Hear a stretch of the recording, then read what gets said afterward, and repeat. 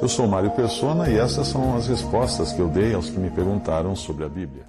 Você escreveu perguntando por que eu não permito comentários. A verdade é que eu permito sim comentários, porque qualquer um pode entrar em contato comigo e comentar algo que eu escrevi ou disse numa gravação ou num vídeo.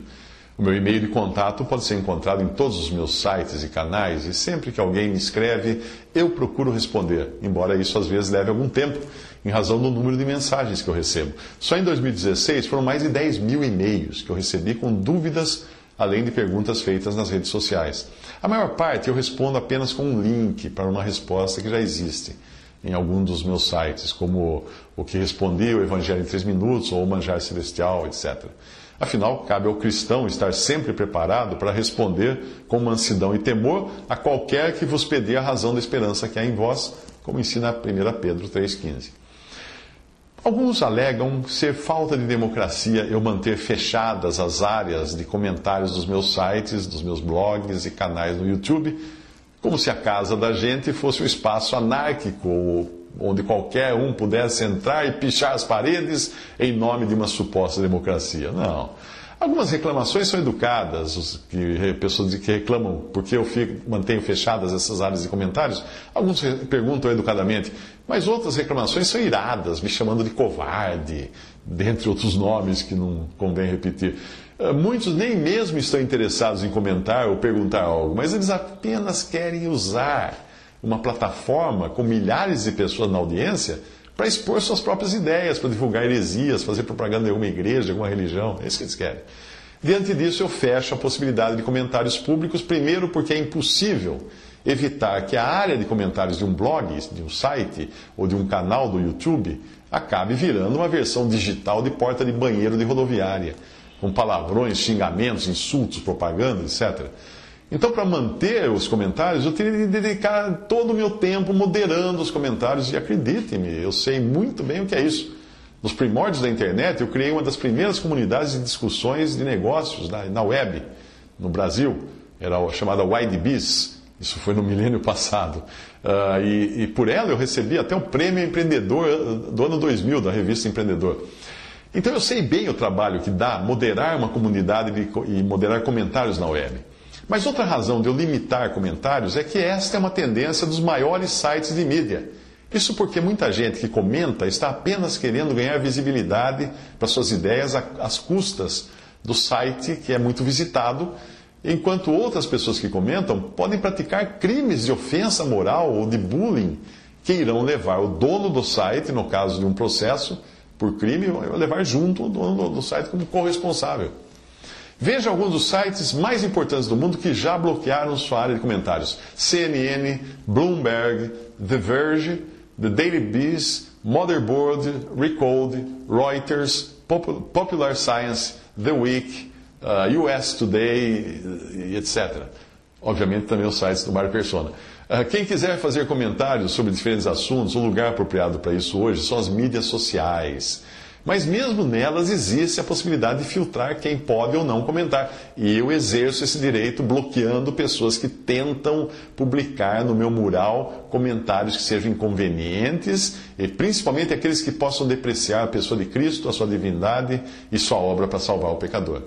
Nem todos sabem como se comportar nas redes sociais. No Facebook existem diferentes possibilidades e espaços para você interagir. O mural de cada um é sua sala de estar e é restrito a convidados e ainda assim configurável para que fique calado quem o dono do mural quiser calar.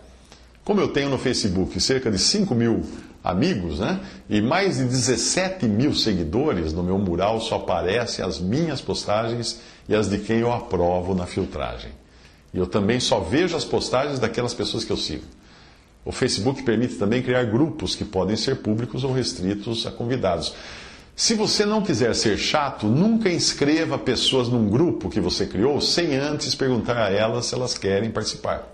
Eu perco um bom tempo cancelando inscrições feitas à revelia em grupos de assuntos que não têm nada a ver comigo. Mas se você está num grupo aberto, é porque o dono abriu espaço para discussão, e ali pode até ocorrer discussões acaloradas, pois participam pessoas que nem sempre têm a mesma opinião. Mas elas devem mesmo assim se comportar segundo as regras daquele grupo. Agora, voltando ao perfil e ao mural de cada um na rede social, como o Facebook. Ele é como sua sala de estar. Os convidados são bem-vindos, como nós fazemos na nossa casa. O problema é que mesmo que consiga calar ou controlar as publicações de outros, os comentários podem estar abertos e nem todos comentam em sintonia com aquilo que agrada o dono da casa. Você acha que seria de bom tom você estar vendo um filme na sua sala de estar e aí eu entrar na sala, pegar o controle remoto e mudar para a novela? Certamente eu estaria indo contra todas as regras de educação e boa conduta da sua sala, da sua casa. No Facebook eu não tenho o costume de publicar opiniões no mural de outras pessoas, mesmo que às vezes eu não concorde com o que eu vejo que a pessoa disse ali. Ali é a sua sala de estar, eu não me sinto na liberdade de invadi-la. Por isso, quando alguém faz comentários da minha sala de estar, e comentários que venham a comprometer a pessoa de Cristo e a fidelidade e inerrância das Escrituras, aí não me resta alternativa além de pedir a pessoa para sair, de excluir a pessoa. Você não faria o mesmo se alguém entrasse na sua sala de estar para colocar em dúvida a idoneidade e fidelidade dos seus pais na frente dos convidados? Claro, você poria a pessoa para fora. Nas redes sociais e também nos meus sites e vídeos, eu procuro pautar o que eu escrevo pelas páginas das Escrituras. E eu fico feliz quando alguém me corrige, também segundo as Escrituras, mas sem colocar em dúvida as páginas das Escrituras. Mas se alguém não crê na fonte, que é a Bíblia, nós não vamos poder conversar. Não vamos ter uma base comum para conversar. Talvez a gente possa até conversar sobre política, economia, esportes, artes, etc. Mas é impossível conversar com alguém sobre Deus sem crer que Deus disse o que disse na sua palavra. Se uma pessoa me xinga ou critica com veemência, eu me entristeço, mas eu não considero isso grave. Afinal, eu sou falho como qualquer um e, em hipótese alguma, eu gostaria que alguém seguisse a minha pessoa como alguns seguem gurus religiosos. Mas quando alguém fala mal do meu Senhor ou das Escrituras, eu uso logo os recursos de bloqueio da pessoa que fez os comentários. O homem que não crê no que Deus diz nas páginas das Escrituras está tentando fugir do padrão que Deus estabeleceu para estabelecer o seu próprio padrão, fundamentado no seu intelecto, ou talvez até em alguma religião que coloque de lado as Escrituras para se ocupar com supostas revelações fresquinhas saídas da boca de algum pretenso profeta ou profetisa. Isso apenas atesta que Deus está com a razão ao não crer no que o homem diz quando ele afirma na sua palavra: sempre seja Deus verdadeiro e todo homem mentiroso. Romanos 3:4. À lei e ao testemunho, se eles não falarem segundo esta palavra, é porque não há luz neles. Isaías 8:20. Os sábios são envergonhados, espantados e presos, eis que rejeitaram a palavra do Senhor. Que sabedoria, pois, têm eles? Jeremias 8:9. Não é a minha palavra fogo, diz o Senhor, e martelo que esmiuça a penha? Portanto, eis que eu sou contra esses profetas, diz o Senhor, que furtam as minhas palavras, cada um ao seu companheiro. Eis que eu sou contra esses profetas, diz o Senhor, que pregam a sua própria palavra e afirmam: Ele disse. Jeremias 23:29-31. Visite respondi.com.br.